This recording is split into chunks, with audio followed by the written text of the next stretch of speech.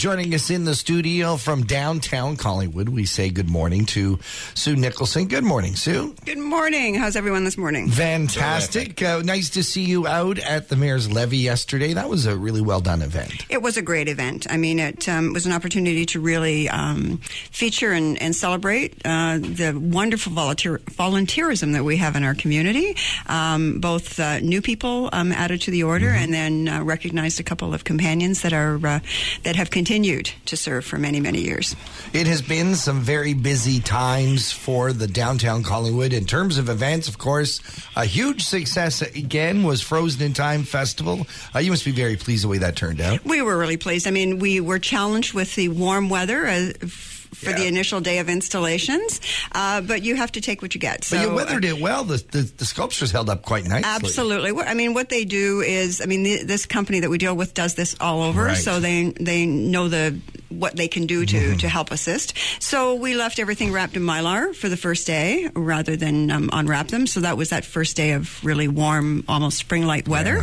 Yeah. And then they opened them up, and the weather was perfectly cold and sunny, and it was just a great start. And of course, hometown hockey, that was a huge event. Oh, I mean, the opportunity to be one of 25 municipalities throughout Canada to host that, it was a wonderful opportunity for us to partner with the Frozen in Time Festival as well, which, is a cornerstone with our end-of-year events. But to bring that a level of national exposure to our community is something that you just you can't get every day of the week. And it made for a fun time for not only our residents, but visitors in town over that very busy season. Well, and it certainly helped inform, as we move forward with the Frozen in Time, the type of activities that draw people, the ball hockey, the interactive sports and outdoor fun that people really enjoy in throughout our region. So we're looking at how that played out, and we'll be adding some of those activities to our Frozen in Time Festival as we move forward. Nice.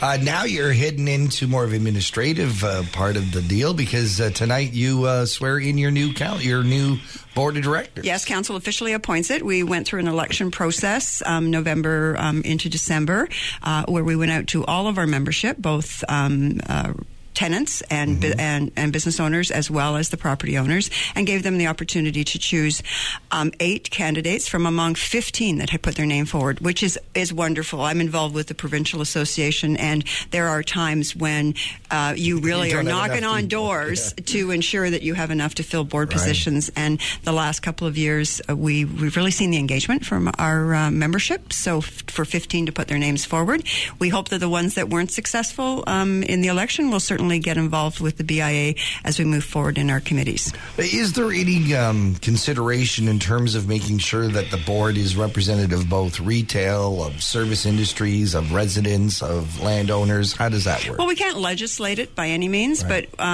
we try to ensure that we have representation from different sectors. Very pleased we have a restaurateur back on the board. We we've had a former restaurateur for this past term. But property owners, we have both, as well as more than just the here Ontario streets, so representation from our peripheral districts as well, so they can bring those comments and insight at board discussions. For those who don't know, let's define what is downtown. Downtown runs from the waterfront, right through to the terminals, as we talk about Millennium Park and the terminals, to 5th Street, and then both sides of Pine on to 3rd, and then right over to St. Paul and the museum.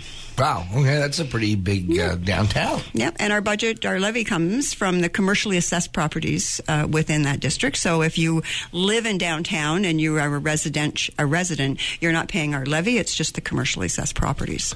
Right. However, you still have a voice in the downtown, right? Absolutely. I mean, it's important for you to engage with us, and we hear from a lot of residents, not just in the downtown, but throughout the community, that provide insight and as we go forward with our planning. In terms of events and activities that will be connecting with the public, what's next?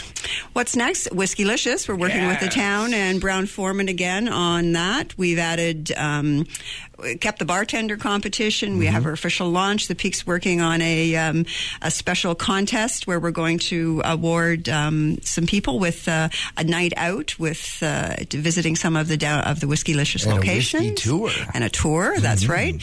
And then the Sunday of the event, we're going to be hosting a whiskey walk, which is similar to what we used to do several years ago with our restaurateurs. Right.